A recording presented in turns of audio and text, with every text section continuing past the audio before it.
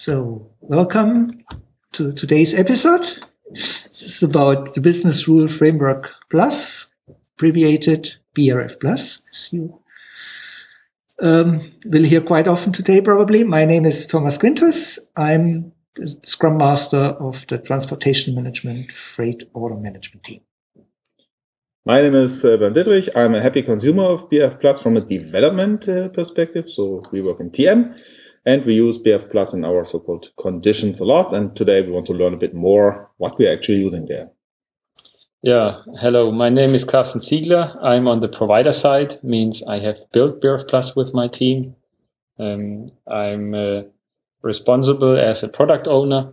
Additionally, I work as a architect for the topics rules and decision management in the organization of Vishal Sikka. Hello, my name is Felipe Hernandez. I'm a happy consultant for BRF Plus. I help deploy the solution to customers. I've been working for 4 years now with the product, and I'm happy to be invited here with your podcast. Yeah. So thanks everybody being here. So everybody's already happy. I think we will even become happier throughout, and you will also become happy at the end of the episode. So maybe let's start with BRF Plus from 10,000 foot or even 20,000 foot. So what is it? Why did you build it, Carsten? Well, I had no job at that point in time, so I started to think about what could I do. No, seriously. It's about giving power to people that do not know how to write code. Those people shall be empowered in a way that they can define logic, for example, to check data, to calculate attacks, to validate, to classify, to group, to match, without the need to write any other code. So it's a rules engine that provides non-technical user interface concepts like decision trees, decision tables, text rules, so that non-technical people can use them to build business logic. All kind of business logic, right? So yeah, the tool is independent of specific business applications. It's in the NetWeaver layer and can be included like it's done in the transportation management. It can be included at many places. Yeah. What other places where BRF Plus is already included? TM, I think, is the main or most important customer from my perspective. But yes, there's no doubt about that. Okay, thank you.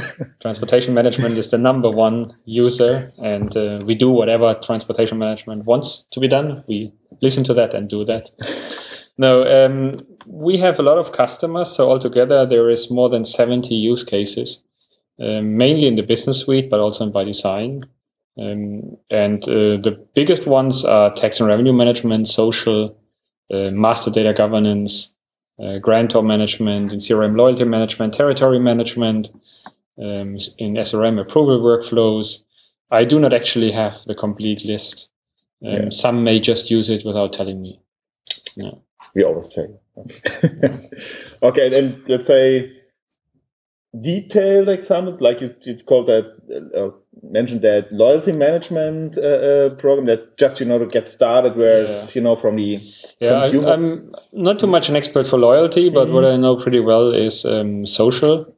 Mm-hmm. So when public sector organizations buy the SAP social product, they have BRF Plus included into this product, for example, to define the entitlement for certain benefit. So, for example, take a mother who is living in a, let's say, a divorce situation or so, growing up, or the child, and then she cannot work all the time, full day, and then she is entitled to receive some benefits.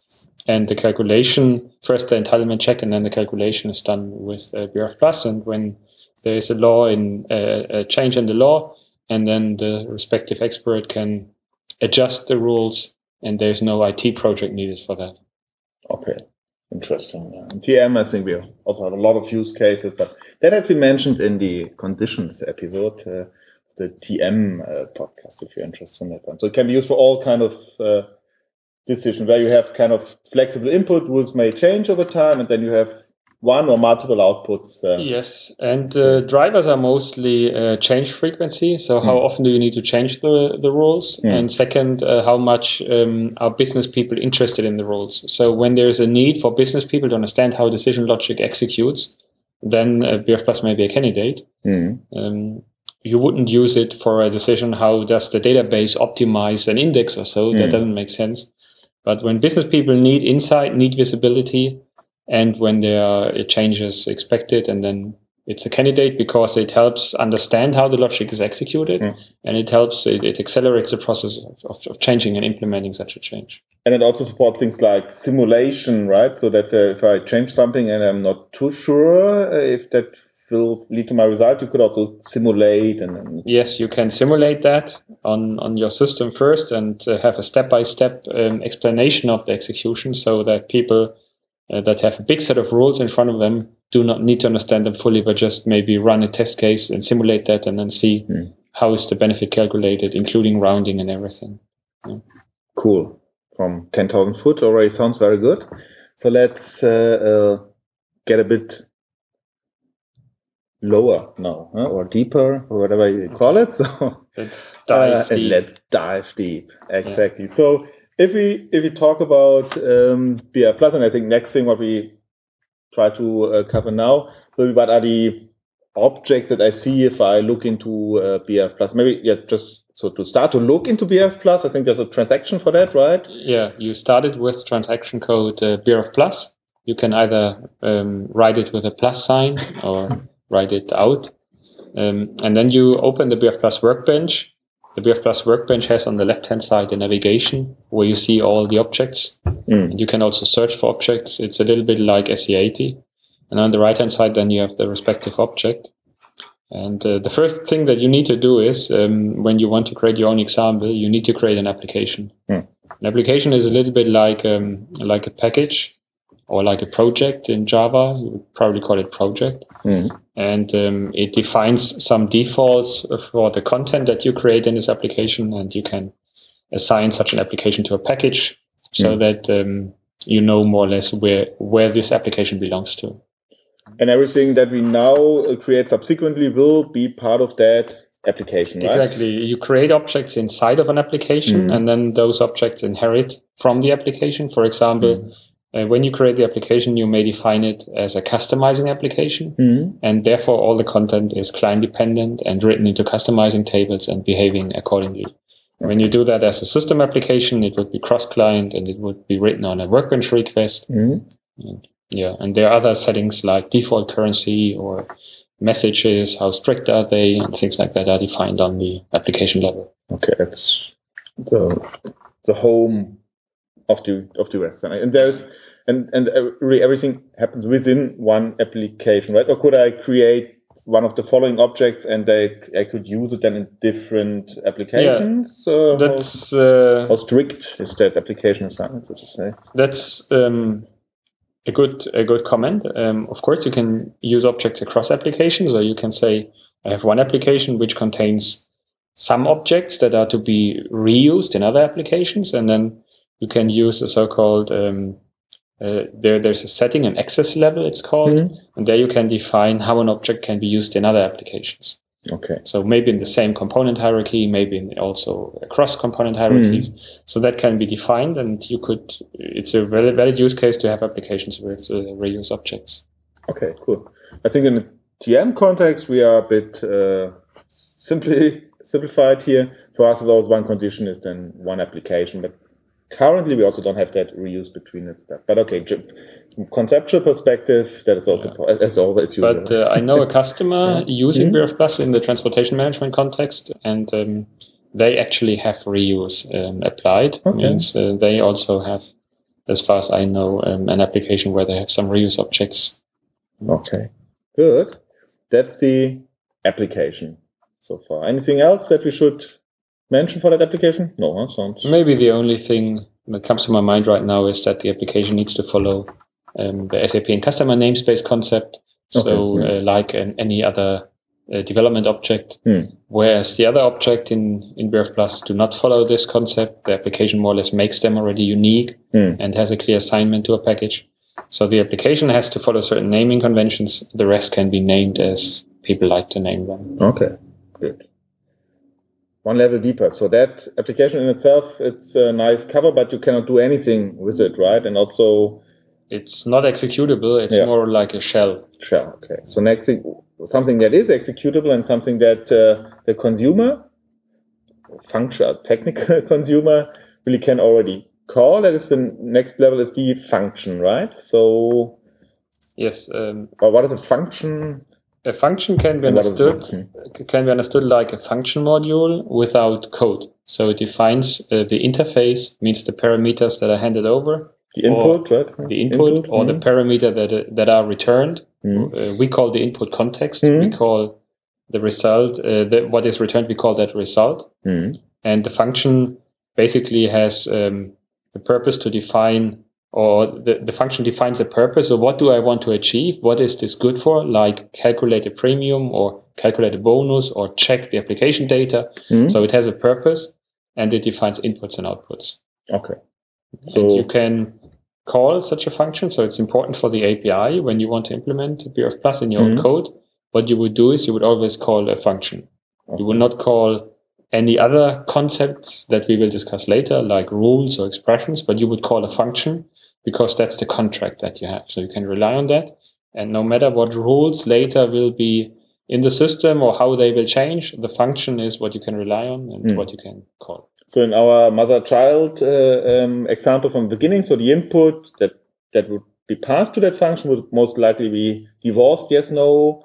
Let's keep it simple first. The number of children, the age of the children, the income, the name of the person, that would all be input. And output would be maybe structure with a couple of fields like is she entitled, yes or no. If she's not entitled, maybe any kind of information why she's not entitled. And then maybe the benefit as an amount that she would receive. Okay.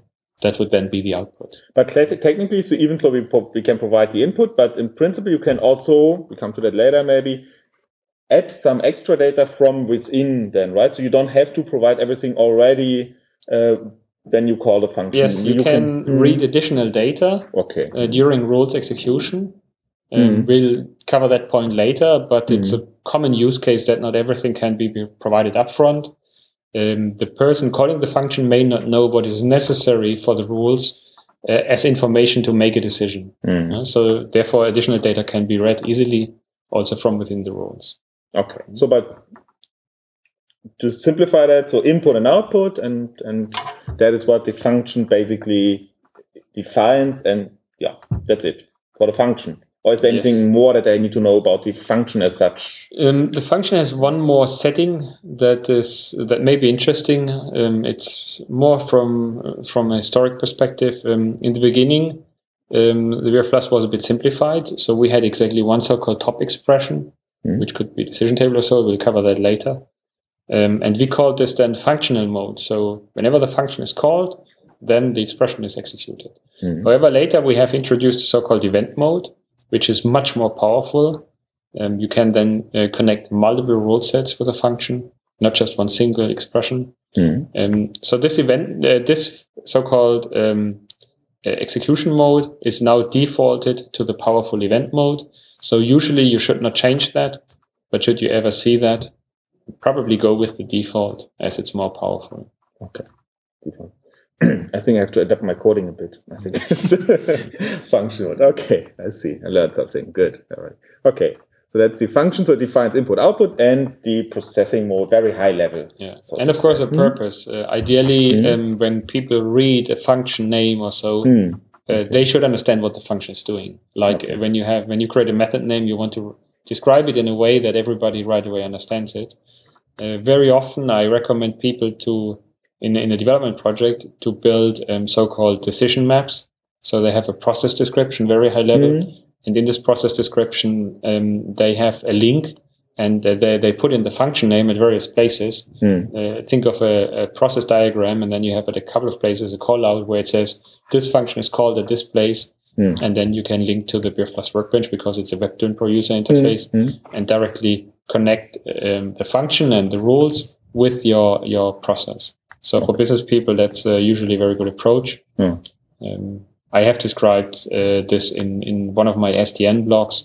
So should you be interested in reading more about this, just follow Carsten Ziegler in SDN, and then you will see my blogs. So I will follow you then. I already do. It's good to do. But is there also like a group or something in SDN, or I know there's a LinkedIn group for BF Plus. Is that an active one, or any recommendations? I do not work too much with LinkedIn because there are too many networks nowadays.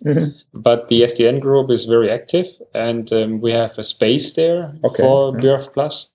And we try to bundle all the information, documents, whatever we find. We try to make it available on this page. So that people have a one-stop destination for information. Nice. Already something for our show notes then. So you'll find it also in the show notes. Nice. Okay. Good. So we talked about application function and SDN already. So the logical next step is we talked about that function, right? And that it has input and output. And you already mentioned names for that. So I think the next thing is the data object, right, which is, for example, used for the input and output, if I'm not wrong. So input parameters, we call them context, as I mentioned, and the result parameters are described by so-called data objects. So a data object can be an element, a structure, or a table. And an element is, for example, an amount, a Boolean, a text, a time point. So that's a single unit of data, so to say.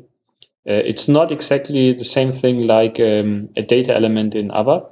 For example, we know an elementary data object called quantity or called amount. And in ABAP, that's two fields. That's a number and a unit, or a number and a currency. So for a user, it's just $5. And a user doesn't want to think of that this is a structure. So they see this as one field, $5. Same as the time point. The time point can be date and time, can be timestamp. So for us, the time point is just one field of information, but technically in ABAP, it can be more. It can be a couple of fields. So we know elementary data objects. We know we have structure data objects. A structure is just like in ABAP, a list of other data objects. And then we have tables, and a table is just a tabular object that has a structure or an element as its line type. Now, in BF Plus, you can also create deeply nested structures. So you could also have a structure nesting a table. The table itself has a structure nesting a table. So it's not always flat and simple. It can also sometimes be very complex. Like real world, huh? Yeah. And those data objects, by the way, can also be bound to the dictionary, so that the binding gives you, for example, all the technical attributes. So is this a text field, a number field, and so on. But it also gives you the possible values, and provides then later, when the field is used in value help, the right values. And we do that by checking in the bound object if there's a domain list or a check table, and then we take those values and make them visible. So that you have a list of real-world data from your... Yes, it can be fully integrated with the ABAP backend and the database. That also includes the conversion rules, right? How to display it on the UI? Not necessarily. I know, that's... couldn't resist, sorry. So that for times or so, which are displayed differently on the UI. The problem with rules is that when you... Maybe we can speak about that later too. When you use those rules, for example, in a decision table, in a comparison, and you say something like A contains pattern B something, and then you need to do that on the internal data, because you cannot do that on output converted data. That would lead maybe to different results. Like an example would be our mother. So the gender would be something like F for female, right? On a database, on a UI, it would say like Frau in German, or no, something, I don't know. In Spanish, maybe it's different then. Something different. And then if you say, okay, if it's that value. Yeah, this is no problem. So what we can do is we can look up and find the text. So we can show F and female, for example, being the text, or M and mujer, or but so we can show texts inline at the place of usage of a field, but output conversion sometimes gives us problems. Output conversion, I mean that, for example, you have in the database, you have the field A, and in the user interface, it's 1. So it's really a conversion of the value. It's not just adding a text, it's a conversion of the value. And there we have problems. If you say like greater than, and you see on the UI A, one in your example, right? And then on the back end. And in the back end, when you execute the roles, it would be greater than A.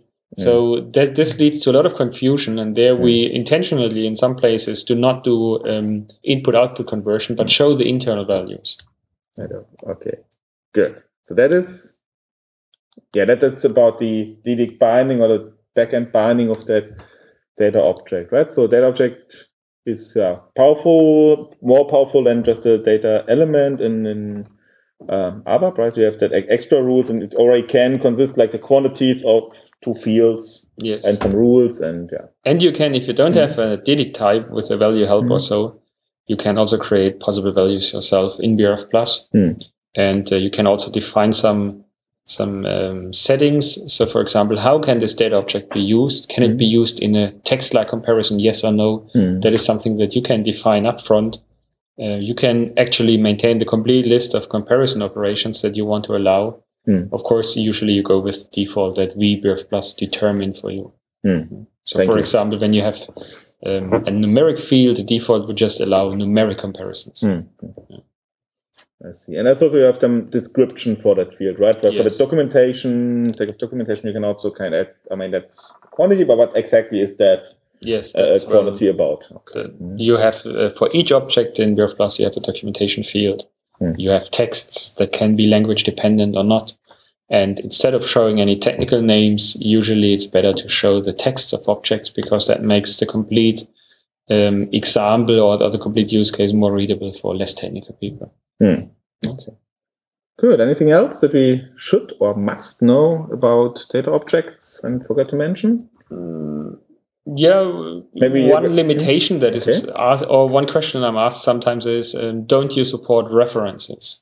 For example, like objects or data references or so. At the moment, we do not support that. The reason is that it makes the rules modeling much more complex. So more or less, we force the user that calls the BRF Plus function, that sets up the function, to, let's say, dereference. Because else he would just more or less propagate this complexity to the person defining the rules. And those people are usually not as clever as a developer. And therefore we say, no, at the moment we don't support that. Technically clever, so to say. Other cleverness then, right? Maybe another also would make things like, and that is maybe relevant for the 10,000 feet perspective, things like code generation, etc. I think it also would be potentially way more complicated if you would have it. Yeah, I mean, we haven't discussed that yet, but it's maybe a good point now to bring this up. So what we actually do is, with the function, with all the content, the data objects, the roles, we translate that into ABAP code. So whenever a function is executed, the ABAP code is executed. So we do not read a lot of data from the database and then try in a generic piece of code to interpret that and understand that. No, we translate everything into ABAP code directly. And then performance is really very good because we don't waste any time collecting the data. And this now works for ABAP at the moment, but I'm at this time where I speak, I'm already involved into a couple of other programming languages. So with partners, we are currently working on a Java generator so that in future we cannot just generate ABAP code, but generate Java code as well. Maybe also C++, C#. Let's see how customers demand for that, and then we may provide more. But the piece of logic that we define can easily be generated also in any other language. Okay. Nice. So that's the code generation aspect. Yeah, we covered that as well. Nice. I think we saw the difference between the kind of the classical mode and the code generation mode. I just remember we had one customer and he came up with massive performance problem, and that happened because for some temporary problems it was going into that so-called interpreter mode, right? So because the generated coding was not usable, and it was, I don't know, some dimensions slower than the generated code, which is the normal mode, right? There can be a factor of 100, 200, 300 between interpreting and running the generated code. And I think that interpreting mode is that what you usually as an application have to do, right? If you have that table and you interpret the table and you get the data, that is what typically... You fetch data from somewhere and you try to understand it, and then you have some generic code. So you have to understand it at runtime, so to say, right? But just fetching the data takes already much longer than running a generated class, a method or so. So just to give you an example, a function with a couple of decision tables, couple of rules, formulas. We have built that and we measured it, and it took in our example 40 microseconds. And what we did is as well, we did a single on a buffer database table that was T100, and the select single on the buffer table took 60 microseconds. That means once buffers are loaded for the select and for our BRF Plus function, BRF Plus would execute much faster than a select single in many use cases. So you can have executions easily, so 40 microseconds, or let it be 100 microseconds for a complex case. This would mean you can have 10,000 in a second without using parallelization. So you can have really a lot of use cases. And that is only the selection part, right? After that, you typically have to interpret that also in your coding, the data you get from the database. If you wouldn't do it in BRF Plus, you of course do not only select, you have to do something with that. So that's one of the key points, right? The performance beside that can never be fast enough. Yeah, that's why we normally have other talk about that later. Okay, so now we have already our interface, right? So we have the function that we can call, and we now understood also in a way that data object. I think, maybe we can later also, or in a subsequent episode, talk about the data object like times and quantities in more details. But I think one thing I think it is nice to have or relevant for the data object is like for quantities, that if you maintain something in a quantity like in pound or so, if you're still not metric, then still the application can provide something in, say, kg or gram or microgram or whatever. And you would then take care of that conversion as well, right? Yeah, this is true for quantities. So when you define a comparison like 10 kg greater than 10 pound, then we would internally convert so that this comparison becomes a valid comparison, and then we would return yes or no. And this is also true for currencies. So when you define, let's say, if something's more expensive than that 10 euro, then I want to go this way, else that way. And now you come in with $12, and then we would convert the dollars and then compare and then continue in the process. So all that happens automatically. Which conversion rate did you take in? At the standard SAP? Yeah, we take a standard SAP conversion rate. However, recently we have implemented an exit. So when you don't like our conversion logic, you could plug in your own conversion logic. This was done for our friends from pricing that also use BRF Plus now. They have some very special logic and I think sometimes you have like pricing dates, so you have to take the conversion rate from a day different from today. Also, Finally, I would say 99% our logic is fine, but should it not be fine, there is an exit, and then more or less you can implement the conversion yourself based on your own logic. As an application or even as an end user, then finally, right? Whoever wants to do that. Okay, good. Anything else for you? And same with data objects. What we can do in terms of conversion with the time point is we can also say, for example, you have a timestamp and now you compare this with a date. So we can automatically then take the data out of the timestamp, or when you have a date and compare it with the timestamp, we can make a date a timestamp so that the comparison becomes a valid comparison. So we try to automate a lot of things so that users do not need to know about this complexity when they build the rules. Yeah. So meanwhile, we also make use of all that special handling. We started simple, but now also in TM, I think we are calling that feeding that elements correctly. So that should also. Yeah, but that's a common case that you think, this is a very simple thing. Maybe sometimes you think, do we really need rules for that? It's just so simple. But things grow into higher complexity automatically. And when you speak to customers, no customer is the same. All the customers are somewhat different. And they have a lot of ideas how to introduce something, what to introduce that you never think of. And that's exactly the idea of BRF Plus. You implement the call, and then more or less you let the customer do whatever they like to do with it. You can rely on that you can call it because you have to find the function. You know what you have to pass, and you know what you will get back. And the way they find the result is more or less up to them. And this can be simple, like just a decision table, or this can be really very complex. I've seen use cases with hundreds of decision tables being used in one function only. Okay. So already mentioning decision tables, I think we have to get closer now. So we have our interface, we have the function, which is called, and now I think we come to the actual processing the rules, so to say, right? Already.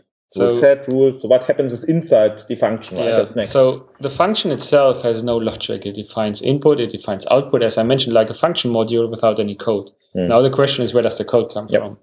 And we group all the artifacts in so-called rule sets. So a rule set is just a collection of rules. And the rule is a if, then, else thing. So if condition is true, then do something, else do something else. Of course, the condition is optional. So if you don't have a condition, you would just execute something. Now, what is this something? This something is an expression, like a decision table, for example. We'll discuss that later. Now, you have a number of rule sets. You have a number of rules. And you may also assign multiple rule sets to one function. So, for example, you may have one function to check the data, another function, for example, in the eligibility case, is she eligible, yes or no? Rule set number 1 would do the check and would set the flag. Rule set number 2 would do the calculation. How much does she get? Within one function, right? Within one function. Okay. So we can have a big number of rule sets assigned to one function. And you can also with a sequence also? And with a sequence, you can define first this, then that. And you can also define preconditions. So should she not be entitled, the second rule set to calculate the money she gets will not be executed. Okay. So you can also control that by preconditions. So you have, I ask now a bit slow, just to make sure I understand. So you have that function, you have like this 2 rule set assigned with a defined sequence, right? Yeah. And then would I, within that rule set, define how to proceed, or is that kind of on a function level where you embed that 2 rule sets where you say continue or not? Okay, no. The way how it works is as follows. The function does actually not even know which rule sets are assigned to it. Okay. So this information is stored on rule set level. So each rule set has a function assignment. So it knows as an attribute which function it belongs to. It has the precondition. It has the priority. Function or functions? Just for the sake of one function. So one rule set points to one function. Okay. The advantage of this approach is that you can, in a very flexible way, combine rule sets and functions in that sense. That you can have the function being a workbench object, being delivered, being cross-client, and the rule set being a customizing object, being valid within a client, so that you can combine it this way.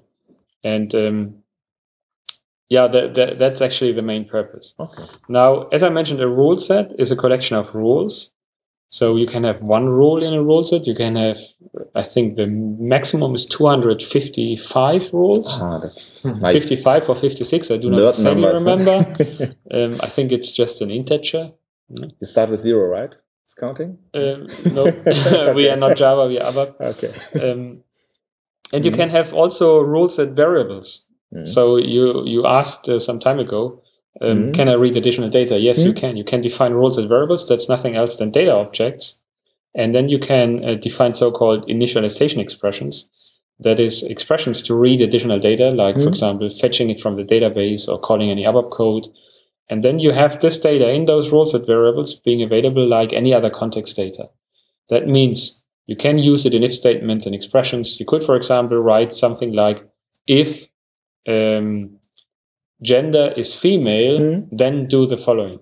And gender would be the field in the context. Okay, that's the input for the function and passed from the function to that rule set. Yeah, but within the rule set, there is no difference made anymore between a rule set variable and the function input. Those are just fields or structures or tables, and they can be used in the rules. So you could say I have that for that first rule where you check the if it's true or not at all, or eligibility, right, was the word. So you could get that gender in and the number of kids, and then let's say the threshold of how many kids is okay, or what's the minimum number of kids. That could then come from a different source, right? That's what you mentioned, that I could say that number could come from a different data source again, just as an example. I mean, you could say you only pass in something like a business partner ID or person ID. And inside of the rule set, the first thing that you do is you read the personal data. So how many children, how old are those children, income. So you read this with initialization expressions or from within the rules and write this as rule set variables into the then global context, means function input, function result, and rule set variable. That forms the context of the rule set. And then you have this data available and you can use that. Available within that rule set? Within that rule set. Okay. And ways of, just for the sake of completeness, ways of reading additional data, you already mentioned database selects, right? Yeah. Then there's ABAP function and method calls. Yeah, we have a lot of expressions, and usually you read data with database lookup expressions that allow you to do a select or existence check or aggregation, everything like that. And or you do it with a call procedure expression. A call procedure expression allows you to call any ABAP method. It must be a static one, but can call any ABAP method or any function module. And that's usually the way how additional data is read. Some users of BRF Plus have extended BRF Plus with own expression types. Of course, there are also other ways how to read data. BRF Plus is a pretty open framework, so if its capabilities are not enough, then applications and customers can enhance it with new capabilities. I think there's one technically impressive option, which is like an implicit BOP callback kind of thing, which I was very impressed by, but also that's pretty complex. So that is maybe an example of application-specific ways of data then. I do not know this expression type well, I have to say. I haven't, as I said, it was an extension to BRF Plus. It was not created by me or my group. Yeah. But examples are, for example, I think in a social environment, there is really an expression type reading business partner data. So I think that's also something like web service call, right? Or did I? That's also not provided by me. Okay. So an expression to call a web service is maybe also an extension. However, when we speak about web services, I can take a function and make it a web service. So when I've built my rules, everything is completed and it's working fine, then I can generate a web service out of this function. So for any caller that is not on the ABAP platform, he may then call the web service. Okay, good. So that is the rule set, and did we already cover the rule itself? Yeah, I slightly touched it. So a rule, as I said, is an if then else thing. So it's more a text-like expression. So it can be very it can be nearly natural language. You can also have this translated into any language, so that in German it would be wenn, Bedingung, dann. Rules are very much used for organization when to call which expression. So, for example, we may find out that the person belongs to specific programs, support programs, and then you could define a rule like if support program is, I don't know, maternity leave, and then execute the following 5 or 10 expressions to calculate something. As I said, the if statement is optional. You do not need to define a condition. Then the rule would just include a bunch of instructions, means a bunch of expressions to be called from there. Okay, expressions, we come to that later. That's the actual processing logic, so to say, right? The rule would more be like still a cover around that actual decision. I mean, okay, that if is already part of a decision. Or? An expression is a self-contained entity. It works on the context and it returns a result. It's probably best to understand expression like a formula. So we also have a formula expression. You can write a formula using the context data. Like, for example, take the number of days in a month, multiply that with a certain supporting factor so that in the end you have maybe, I don't know, 500 euros as supporting payout or so. And so it works on the context. It can take any of the data in the context and return then a result. And this result can then be used in the rules for the next rule. So you can then continue to work with this result in the next rule. So one rule could then have like 1, 2, 3, 5 formulas in a row. if the expression would be a formula. That's a very common example because in the past we had a tool called Formula Builder, which was a DynPro tool, and it forced people to build really very big and complex formulas. And in BRF Plus, you can, instead of having one big formula, you can write a lot of small formulas and nest them into each other, or let one formula return a result, and so that you will really have a variable, have a value in hand, and then use this in another formula. So by this, you can really crack up complex formulas into smaller pieces, and later in the execution trace, when we run the rules, we can very well understand how a formula executes. Each step will be explained. Each intermediate result is visible, and then you know exactly how your calculation works. And it's not, that formula was not one example of an expression only, right? So yes, the formula is one example. We have other expressions, other expression types. We say an expression belongs to an expression type. So expression types that are very popular are, for example, decision tables. Yep, that's also our starter. So if we just create our condition, then we embed the decision table, right? So what, for those which are starting, what is a decision table? A decision table is a little bit like an Excel spreadsheet. You have columns that define conditions. The condition is, again, something like greater than 10 or equals to ABC. So in the header section of the decision table, you have the column names, which are very often just data objects. And then you have, in the content area, you have your conditions. And then you have result columns. And when all conditions in one row match, then the result columns are returned. So, for example, you have one column gender, and in the decision table, you have one row male and one row female. And then you assign maybe some points, or I don't know. More points for females, of course. Sure. And then, how would you often get that question? So I have that table now with female and male, and there might be like also fallback logic for the rest in the middle or so. How would you go? Would you go top down or button up or start in the middle? Or if I now have the decision table in front of me, so what are you doing? The decision table executes from top to bottom. Always. Always, yes. And we know different modes. For example, the default mode is a first match. So you have the most specific entries at the top, and maybe you will have an overall default at the bottom. So if it doesn't find anything, it will run into the default case and return something to you. And but we also know a best match mode, an all match mode, where you do not only return one result, but the decision table may return you multiple results, or maybe also no result if there is no match. You can define a nearly unlimited number of condition columns, result columns. You can define what comparison should be possible in a column. You can check the decision table for consistency, for completeness, for it being free of overlaps. You can export that into Microsoft Excel, maintain it there, import again into BRF Plus from Excel. So there's a lot of features around the decision table. The decision table can be considered the most important expression type in BRF Plus. Okay. The most often used expression type in BRF Plus. Okay. For some customers, we had to extend the capabilities of the decision table. So in the first version of the decision table, a couple of hundred rows were the maximum.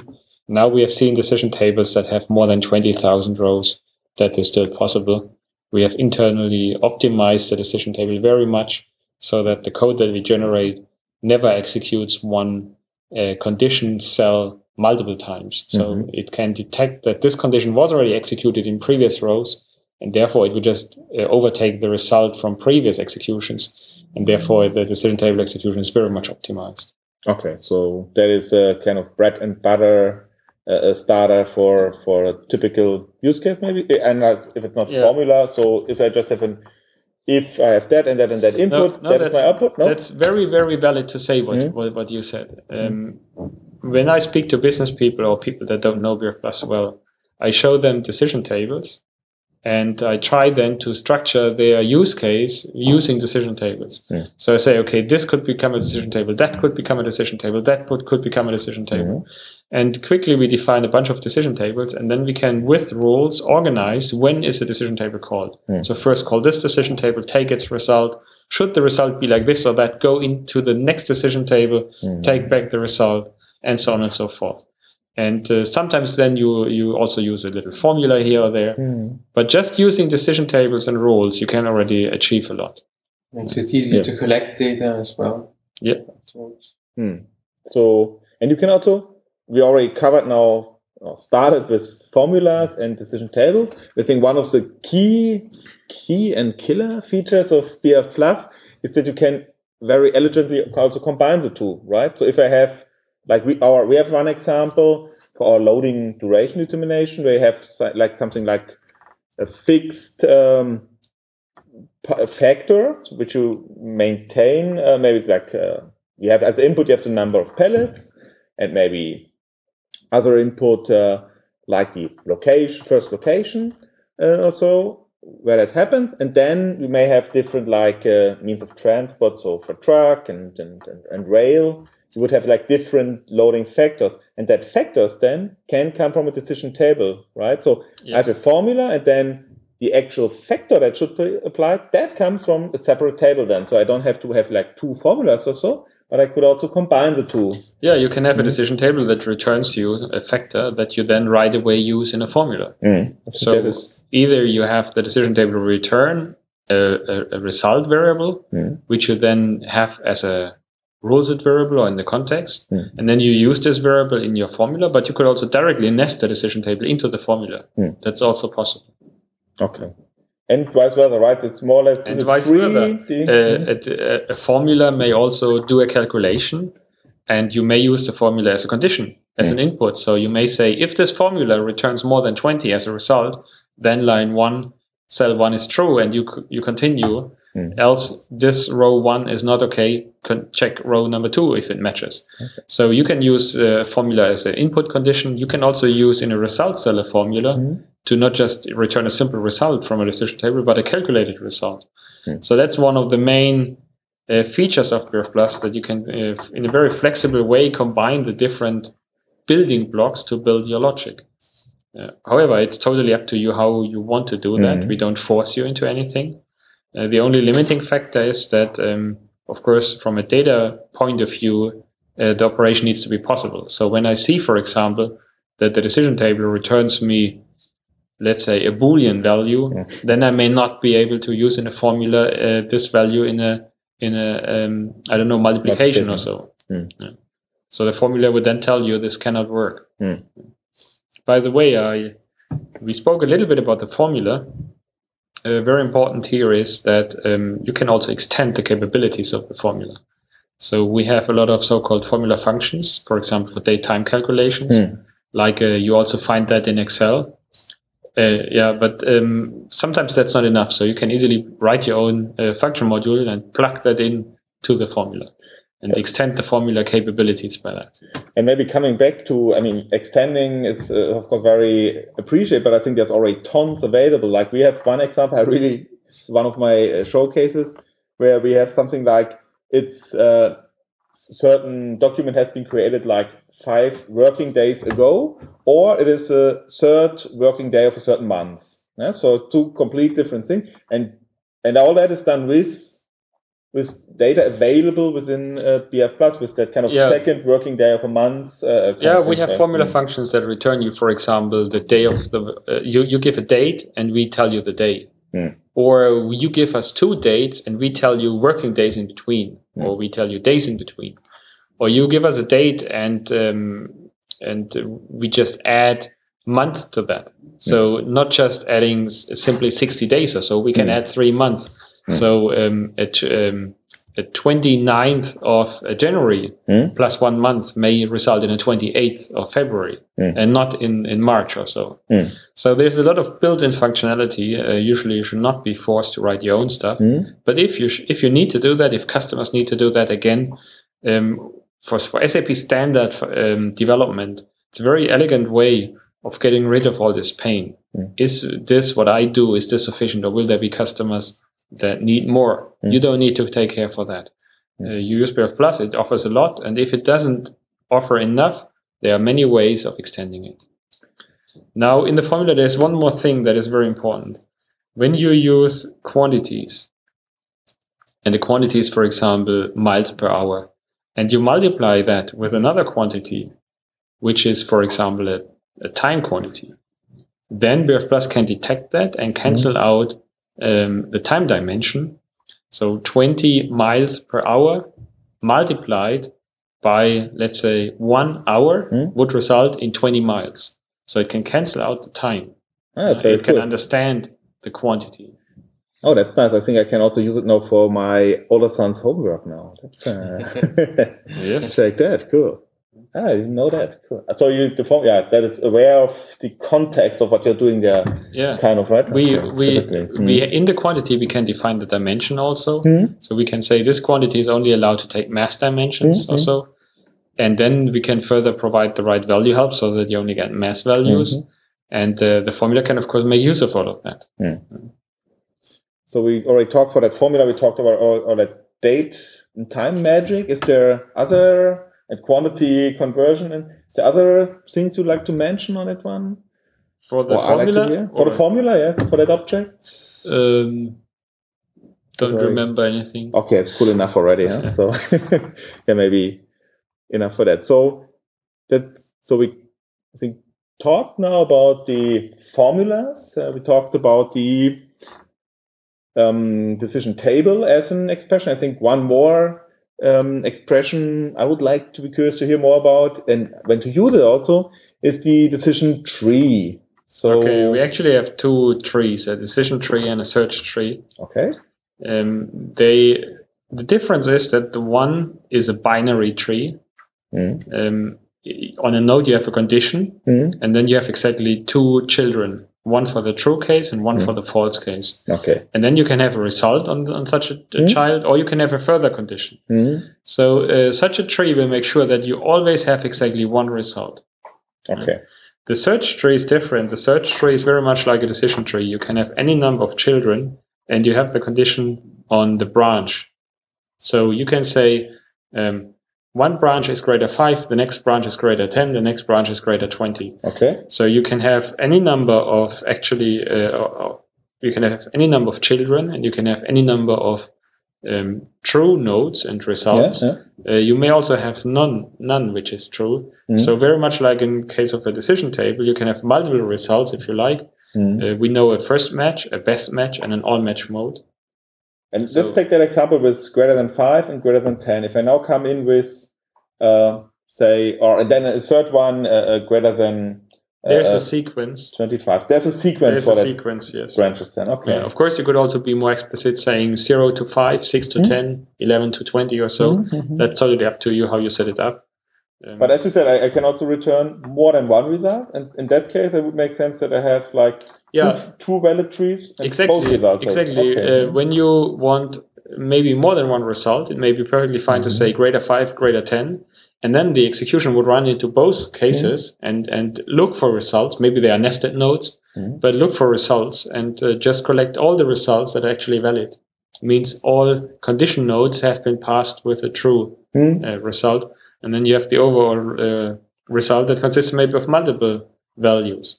Okay. Or you don't find any end node means any result, and you don't have a value. I think that's something that can always happen, right? That like also on the decision table, I can have no result. Yeah, there is a setting to make sure that you have, if you don't find a result, you will get a default result, which is an initial value. Where is that setting? In the definition of the decision table or the search tree, you can set that.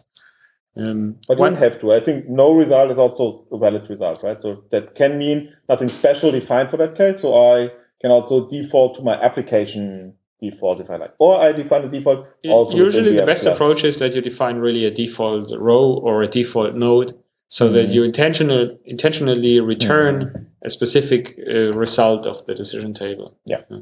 So for just an example, in which category are we? If we cannot identify the category, we may just introduce a value no category. And then in the subsequent rule, we may say if the category is no category, then maybe we compose an error message or something like that. Okay, so that was now the decision tree, which is kind of always really like a tree. So I always will end up in one leaf, finally, exactly one The decision leaf. tree is the binary tree, where I always have exactly one leaf, and the search tree is the non-binary, where you can have multiple. Where I can have a sack full of leaves Yes. at the end. Okay, so where all the results, and that makes sense. I think then that's then really use case dependent if I use the one or the other, right? Yeah, there are many ways that finally lead to a result for the client, and we try to give him the tools that he may like best, and he can then decide how he does it. So some customers, some people like this tree-way style, so they may define some trees.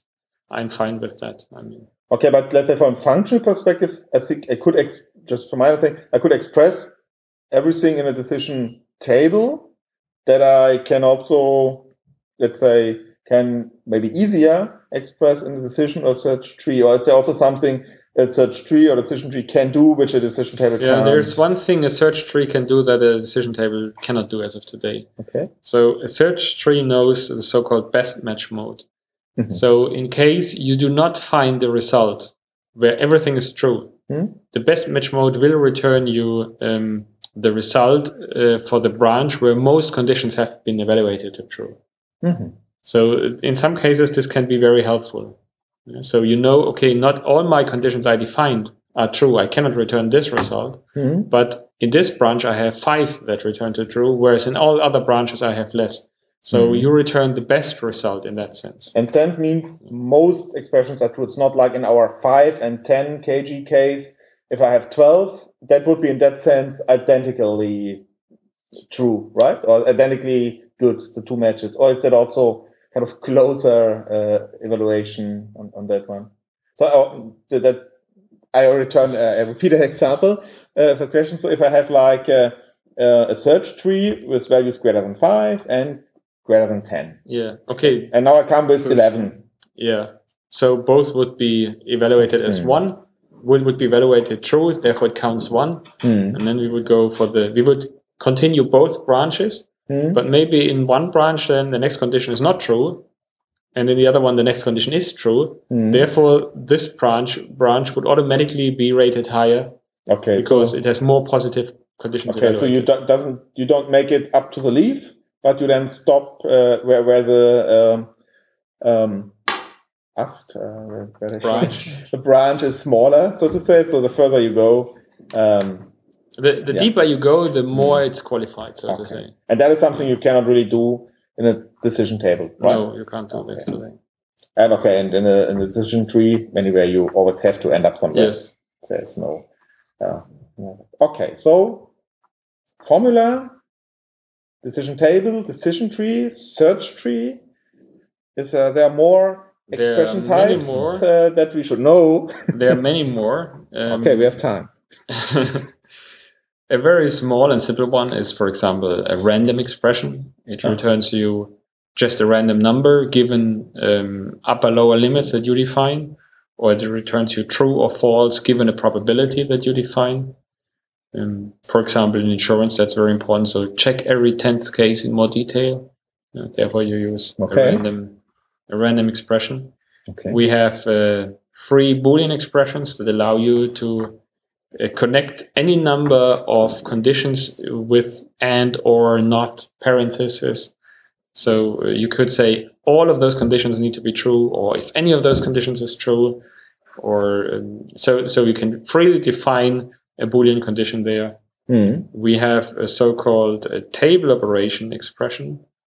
A table operation expression performs some check on tabular data, like for example, are there many entries in this table true for this and this and this condition? Are there more than 5 entries true? How many entries does the table have? Or it can return you the first entry matching a specific condition, or the last entry matching a specific condition. It can aggregate over columns, can also combine this with conditions. So give me the sum over income for all the people that are, I don't know, born in this country or born in that country or whatsoever. So those kind of things can be defined without the need to define a loop, what you would need to do in other. In the table. In the table operation expression. Okay. And then, of course, you can have such an expression return your value that you then continue to use maybe in a decision table or in a formula. There's another expression. So should the table operation not be powerful enough or so, you can use an explicit loop expression. Mm-hmm. So loop expression works on tabular data. So for each entry in this table, perform the following set of rules. And then you have the same rule concept as in the rule set. It can also just repeat until a condition is true. So there are actually and then return something again, right? Yeah, I think every expression would get input and return something, which then every expression works on the context and returns something. Okay. And you can have just do a number of times, or do while, or do until. Just repeat a bunch of rules until a certain condition is met. We spoke about the call procedure, the database lookup expression. So just fetching data from the database or checking for existence of data, using aggregation modes. And we have the call procedure expression, which allows you to call into ABAP methods, into function modules, and then you pass parameters from the context to the function or to the method, and the method may return you any data, and you can then map this to the data objects in the context. Okay. So tons of expression available, more or less for. Yeah, there are some more. Case. Usually my recommendation is when I speak to business people, learn 3-4 concepts, like understand what a function is, what rule set is, understand decision table and formula, and then when you need more, then selectively more expressions are introduced. But with this combination, you can already achieve a lot.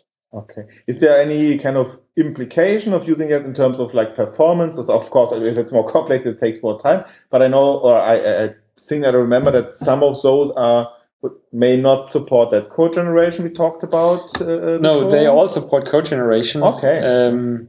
Nowadays, everything supports code generation. There's just one exception of the dynamic expression. I don't want to speak much about that because it's really a very exotic case.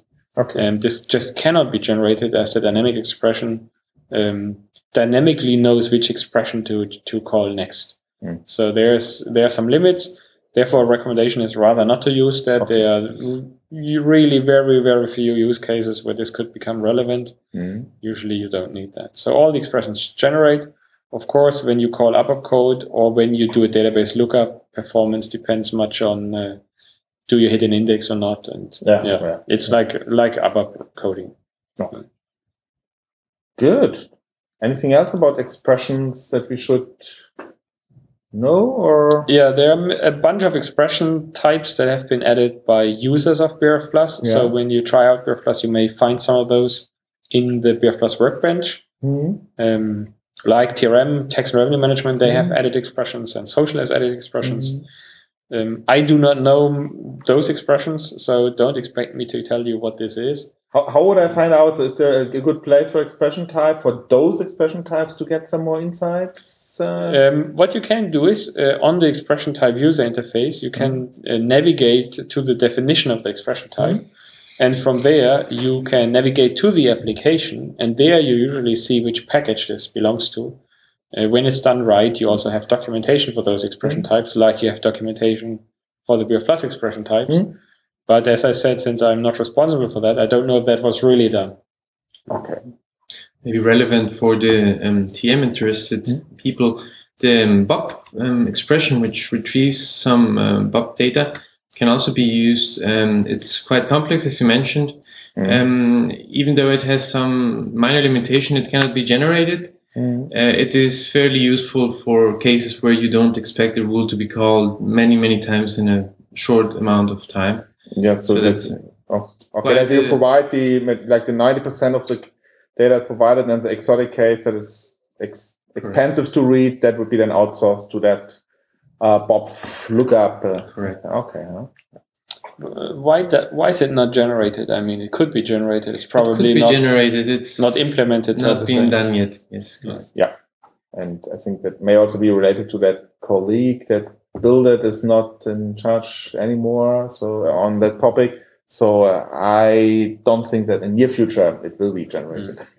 Should anybody listening to this podcast or session here be interested in creating an own expression type, I have a paper that's available internally that describes all the steps that need to be done to create an own expression type. Okay, so anyway, I think we have that. We will post the SDN group, etc. So somebody who would be interested would contact you then on SDN if he's external, then right, and then you. Sure.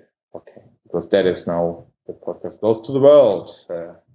So good. But I think for high level, any kind of best practices when to use what, or that's really use case dependent? No, as I mentioned, keep it simple in the beginning. It will grow in complexity automatically.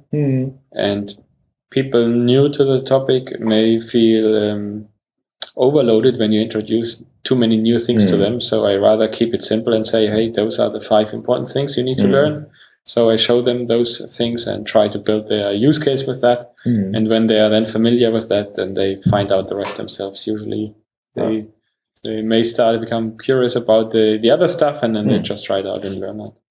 Also, that depends also on where this BRF Plus use case is embedded, in which kind of application. So, for example, GRC, I think the abbreviation is governance, regulations and compliance.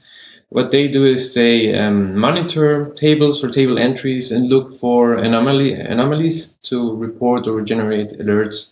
Okay. So in that case, a usual pattern, if you like, or a usual expression that you would use is a loop expression, and then inside the loop expression maybe a decision table or another expression just to loop through those entries. In the case of TM conditions, it depends how this condition is embedded, if what is expected, and that would also greatly influence which expressions you would end up. For example, in your use case for determining durations or loading, the most immediate expression would be the formula, right? So that would also affect which expressions you would use. Okay, so of course it's use case dependent, but I think there's some overlap between, for example, search tree and decision table, but then you would recommend to start with a decision table because of that Excel-like interface to get started, and maybe later if you see, okay, now I know that one, and for the sake of ease of maintenance, maybe like decision or search tree might be easier because you're already in that branch, and I think in the decision table, you may have to repeat the initial values, like if you have like an ocean and air case. You could copy lines in the decision table too, so. Yeah, but then for maintenance. But overall, as I mentioned, it's a good start to stick to a few expression types, not just show every expression type to the people, and they will then quickly understand that, and the rest will come automatically. And then, as you mentioned, we can also combine, right? So yes. For my standard use case for decision tree is then always if I have like an ocean and an air case, and then behind that potentially a two different decision table because the logic is then different. Then maybe the combination of a decision tree first to go into air or ocean would make sense. But as you mentioned, you could also do that already in the rule set, right? That would be another. There are many ways that lead to a good result, and maybe after some time, people find the rules not nice enough, I don't know, they need to extend it whatsoever, so they change it over time. Okay, it's absolutely valid. That just coming back to decision table and Excel upload, that is a feature exclusive that I upload download to decision tables, or is there also some ways of kind of download things like a search tree, or so just? We looked into this up and downloading of search trees, but we didn't find a good solution because easily you introduce lines into the decision table which we then cannot understand anymore. So the Excel sheet is just best fitting to a decision table. We can download into an XML file and upload from there, but that's not really a file users would change. Okay, there's nothing like an industry standard for rules that we could map to. And there are standards, but unfortunately, they are not really worth a lot because they cover only a very small fraction of the overall functionality. And no real standard practice of what should be part of it, of a rules engine, how exactly the concept should look like. Nothing like that has really been established. It's not like business process management notation, where you have a industry de facto standard. Unfortunately, for rules, that's not true. Okay, so there's also no IDOC for rules or so. No. Okay, so that if we talk about export-import, that would be basically Excel for decision tables then. In a realistic I mean, if you want to export-import in a sense that people maintain rules outside of the BRFplus workbench, then it would be Excel. Of course, if you just have a technical export-import, then you would use the XML files. Okay. Good. I think a lot of expressions, and we already touched it to a certain degree. Maybe for today, enough for that expression thing. Maybe there can be another follow-up to deep dive into the separate ones, but maybe high level. That's it for expressions. Okay, a little bit more. Okay, please. We also know actions. Yeah. Actions are technically like expressions. The difference is that actions trigger side effects or do something outside of BRFplus. They do not just return a result. They actually do not really return a result, but they do something outside. That means, for example, with actions, we can achieve to send an email, to write a message into the message log, the SAP message log, to raise a business event, and maybe somebody is registered to that event, and maybe workflow then starts. However, we can also, with an action, start a workflow directly. Of course, we can also call ABAP code again. If something's implemented in ABAP, we can, from an action, call that. So that is more or less the more interactive part, where we really trigger something outside of BRFplus.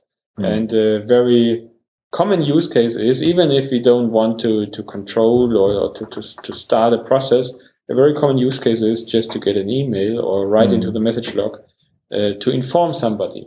So, for example, now we went into a rule, and this rule had the following set of input parameters, which maybe we haven't thought about yet.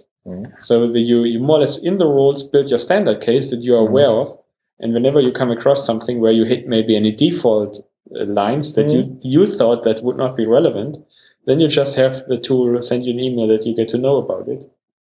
And you can dynamically compose emails using the context. So you can just put in every information that you need from the context that you need later to understand this specific case. And then, of course, the recipient of the mail could come from a decision table again, I hope. Huh? It can be fully dynamic. You can not just send it to one, but to many people. You could write a spam machine with BRFplus. And a fast one, right? With the code generation. A very fast one, yes. I see. Actually, this is something that happened to me when I tried out the dynamic feature of the email action. I used that within a loop statement. I forgot about that, and then I've sent out a couple of thousand emails. Unfortunately, I used any dummy emails, so the feedback flooded my inbox, saying that this is not a valid email address, and my inbox was down for an hour or so, receiving all those emails. I see. Yeah, maybe a good use case was Philippe's example, right? For that irregularity check. Then, if you then find something, then take some action. Which is your action. Okay. I mean, you could also develop it in a more serious way, directly triggering a workflow. Somebody has to look at that. Now you have your work item. Please do that. Typically, expressions are not created that often on the customer side or from users of BRFplus, but action types are created a lot. So most of the extensions are really application-specific action types. And an action is same like an expression. You can use the document I mentioned to create your own action type easily. And so actions are very often specific to use cases, whereas expressions are much less specific to use cases. And the delivered actions are the email, So in the BRFplus core, we have start workflow, raise business event, write a message into the message log, send an email, and it's the call procedure means call ABAP code. And then there's a big number of action types provided by using applications in social, tax and revenue management, and so on. Okay. Nice. Yeah, something not very much used in the TM space so far, but yeah. No problems. You don't use BRF Plus to trigger any actions. You use it mainly to return you a result. You make a decision, so to say, and then you take this decision or the result and then continue in the process. That's absolutely fine use case. Yeah, but of course we want to make use as much as possible. Let's see where we can use it. Nice. Questions? Covered high level actions as well. So there is one more thing we wanted to talk about today, and that is the catalog thing. So what is that? Never heard about it. Okay, so in BRF Plus, you may see customers that have not just one simple use case, but they have tons of functions, of expressions. So I know one customer, they have, I think, at least 500, 600, 700 functions. And different groups have different owners of different functions. So you have one team owning their 10 functions, another team owning their 20 functions, and so on. Now, some of those teams... Sorry, owning means being responsible of the maintenance or of the usage? Being responsible of the rules. And then the rules are implemented somewhere. The call to the rules is implemented somewhere. So that's usually done by IT, but they are business analysts or rules analysts, and they are responsible for the rules. And it can be a very good idea to create so-called rules catalogs. So you can imagine just understand that like in Microsoft Explorer, where you create your folders, you would in a rules catalog also create your folders. You can create links. You can then put objects into those folders. And by doing so, create a hierarchy and create a structure for your content. And instead of telling somebody, you go to the BRF Plus workbench and search for something, you can configure for those persons that certain catalogs are automatically populated and the navigation starts on the catalog view. So that they would automatically see the catalog for them has been built for them as the entry page when they want to build and change the rules. And you can also nest catalogs. You can have multiple catalogs assigned so that you just more or less switch between catalogs, and less technical people find that much more elegant and easier, and will have a much better overview of their content. And that catalog would be cross-application also, or how that's... You can define it as you like, a cross-application, so the person setting up the catalog can absolutely has all the freedom to create. So it kind of stands side by side with the application, etc. Yes. And it's grouping... It's grouping content, and you even can nest catalogs. So when you have one catalog and you want this one then to be used in another, you would create a link to a catalog, which is just nesting catalogs. Okay, and you would collect functions in that catalog or expressions or... as you like. You could say, I create a folder for my functions and have my 3-4 functions in this folder, and then I create a folder for reuse expressions. I have a decision table I'm using a couple of times. Or I create a folder for my data objects. As you like. And one formula can be part of multiple catalogs then also? No problem. So it's really free, it's for grouping and... Yes. And as I mentioned, you can configure the user interface a little bit, so you can take out the normal way of navigation in the repository, just hide that from the user, hide some technical features from the user, default some catalogs for him, and then the user would have a very much simplified user experience. Talking about the workbench, I think one of the... If we are through with the catalog feature, I think one of the key things in the workbench is also the simulation feature, which we kind of touched a bit, but I think it's worth digging a bit deeper on that one as well. So I think since, as you mentioned, formulas can be complex as hell, and then if I configure something in here, I have to see what is the result, and I wouldn't do that in production environment typically, right? So that's why you have that simulation. Simulation is, just understand simulation in the following way. You have a function, and the function has a couple of input parameters. And when you simulate, those input parameters will be rendered into a web screen where you can insert any data into those. And then, given this data, you can execute the function. And then you will be presented a protocol that explains you step by step the execution and the intermediate results and the end results. So that you really see step by step how do your rules execute.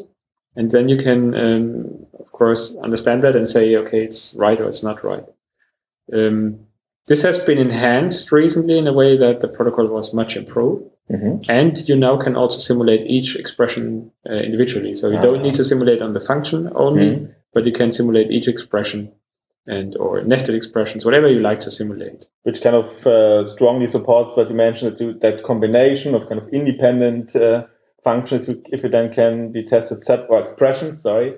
If I have a table and a formula, and then a combination of both, maybe in a decision tree, I can test all three separately. So I can first make sure. Right. Yes. And that now with the support for testing expressions. Very nice. Well, that's not all. We are currently working on a debugger capability so that you do not just test it and run it through at once, but you can step by step run through and change intermediate values, set break and watch points. But this is still to come. Cool. Yeah. Also, we are currently finalizing a so-called test case tool, which allows you to create test data and test cases, that is input and expected results. And then you could define a bunch of test cases and make the productive use dependent on a successful run of those test cases. So you could not only they can go in and enter the test data and check the results by myself, but I can really define a set of input and output and automate that. Yeah, it's like a unit test, and then you have maybe your 100 test cases, and you can run them all at once or a selected number of cases, and then they will show you some kind of a summary. So those test cases are green, those are not green. We currently this is something that we have nearly finished. It's not yet shipped, but it's close to be shipped. You can then connect this to a successful release of changes. So when your rules change, and then before using them productively, and more or less enforce positive execution of the test cases. If the test cases are not okay, then you cannot use it productively. Yes. And that kind of leads us over to the last point, kind of future for TM, but reality for other applications, which is that DSM is the name, right? That NetWeaver Decision Service Management is the full name. Okay. And this is something that is already shipped, not yet used in transportation management, but already shipped. Some customers use that already. And with Decision Service Management, we offer a great enhancement to BRF Plus. So with this tool, you can define your rules at a central place using data in your complete ABAP system landscape, and build your rules then and deploy those rules into your test systems or into your productive systems. That means you don't go through a transport anymore. You can, from one place, build your rules, have one central location to build all your rules for any system, for any application in your landscape. And then from there, deploy, means transfer the rules into the target environment. Into production, for example. Into the production environment. There are a couple of advantages. First of all, you don't need to go through transport. You can deploy without technical people being involved, without any downtime. You don't need to plan a transport. You can just right away move it over into the target system. You can connect this with a release workflow. So maybe only some persons are allowed to do that. Maybe there needs to be 4I principles implemented. Maybe some test cases first need to be evaluated. That's the one That's what we just discussed. Maybe you want to force a deployment into a test system first. So therefore, we have built a so-called release workflow with which customers can control exactly how such a release process takes place. And there's some more interesting things, like you can deploy into the future. You can say, I deploy today, but it should be valid only maybe next week. You can deploy into running processes, means you have a lot of a lot of users using the rules. Now, while they use the rules, you deploy a new version, and each new user session will then take the new version of the rules existing user sessions would complete. So there's no downtime needed, no dumps or so. Nobody actually is stopped in his work. And moreover, a feature we recently added is that you can deploy into a sandbox on the productive system. And therefore, we allow you, or with this, we allow you to test your rules in the productive system without triggering a side effect and without the rules being used productively. That means we bring the rules into the productive system. You can test it there. On the productive system? In the productive system, or what is no, it? Same client. Same client. But it's a space that can only be used for testing. You cannot use it productively. So your processes will never be able to see that and use that. However, from decision service management, you can run your test cases against those rules on the productive system. With productive data, data. No productive results. Exactly, with productive data. Okay. Excluding side effects, of course, to see before you actually use them, would they work in the productive environment? So this is something that you can never achieve with ABAP, with transport, with all those concepts. You have no chance to do this. Use case would be if I don't have that unit test or test cases in my master system. If you don't have, for example, the right database, table entries in your test systems, you could bring the rules for testing purpose to the productive system, run the tests there to see if they work, and then just switch over to productive. Because that master system wouldn't be based, it's really standalone, that the maintenance system is not necessarily like a TM system or GRC system, but it's independent, right? And that's why you may not have some of the database tables, which are then included in, for example, that database. Yeah, for the rules maintenance, we can see all the data. Yeah. So automatically we can connect to the target system and, for example, find the right value help and all that kind of stuff. However, when you actually run the rules productively, you have other factors like methods that we may call like database tables, and those may have different entries. So we try to run the rules where not in an artificial environment, but in the productive environment, to be sure that they will later produce results as expected. However, all that is optional. It depends on customers if they want to use it or not. But DSM will add a lot of new features to BRF Plus. And just to mention one more is reporting capabilities, that you understand which of my functions are executed, how often are they executed, which expressions are actually used, which expressions are maybe not used, which rows in my decision tables are usually matching, so the distribution over the rows. That will come with very, very little effort to set it up. So all the data is available in our database tables, and then you can use, for example, HANA tools to have automatic reporting on that. So a lot of new features that will be added with DSM, and therefore we are discussing how to best make use of that in transportation management as well. Nice. Good. I think one last thing we forgot to mention, and it's related to that, is versioning, right? You have also versioning. Yeah, I mean, there's a lot of concepts that are just expected by people building applications and using the ABAP world. That's like authorization concept, like versioning, support of transport, client dependency, client concept. So all of that is, of course, supported by BRF Plus as well. And it in most cases behaves very much like you may know that from ABAP code or so. Okay. Yeah, last but not least, maybe we now talked a lot about the kind of maintenance of BRF Plus by the end users. I think for developer perspective, it's also interesting that you have full control of that application also from your application, like our conditions. They create and update the decision or the application formula. Decision trees create data objects. So there are APIs also for kind of maintenance of the of BRF Plus from an application as well, maybe just for there's a complete API. Whatever we do in our user interface, you can also do that by API. You could even write your own user interface. And there is a book about BRF Plus, and in the book there's a nearly complete description of the API and of the expression types and all that stuff. So it's published by SAP Press, and I'm co-authoring it. So Yeah, we will maybe put check an it out. Affiliate link in the show notes. Nothing, just a normal one. Get the last copies before it's sold out. Okay, yeah, I have one. So. Just one? yeah, the book. Yeah. So, any app coming or something like that for the maintenance of BF Plus? Just no. Okay. Any what? App that can maintain on the iPad or so. No, just that I can order one. No investment so far. Okay. Maybe when I feel bored or so, then I may look into that. Yeah. But not at the moment. I see. Yeah. Typically, it's also power use doing it on a desk. Yeah, right? You need more screen space. A mobile phone or a tablet computers maybe not really enough, and would be challenging probably. Okay. Good.